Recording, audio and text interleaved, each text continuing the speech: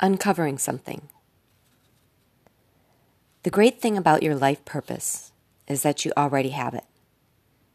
You already know many things about it. You're not going to uncover some unsuspected thing about yourself that you could never do. Uncovering your life purpose is really a process of self-discovery and self-acceptance. It may be that you've discounted your gifts and lost sight of your most valuable assets. Many people do and feel this way. You may believe that only special people can find and have a purpose, and you never considered yourself special. Whatever your thoughts might have been now, you're thinking about yourself in a new way. You acknowledge that something about you is unique and special.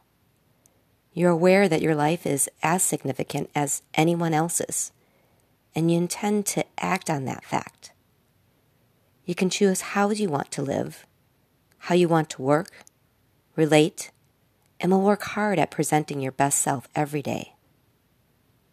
When you're acting on your life purpose, you claim your power and believe that people need and appreciate you. So take time to notice the times when you feel especially engaged in life. How can you create more of those times?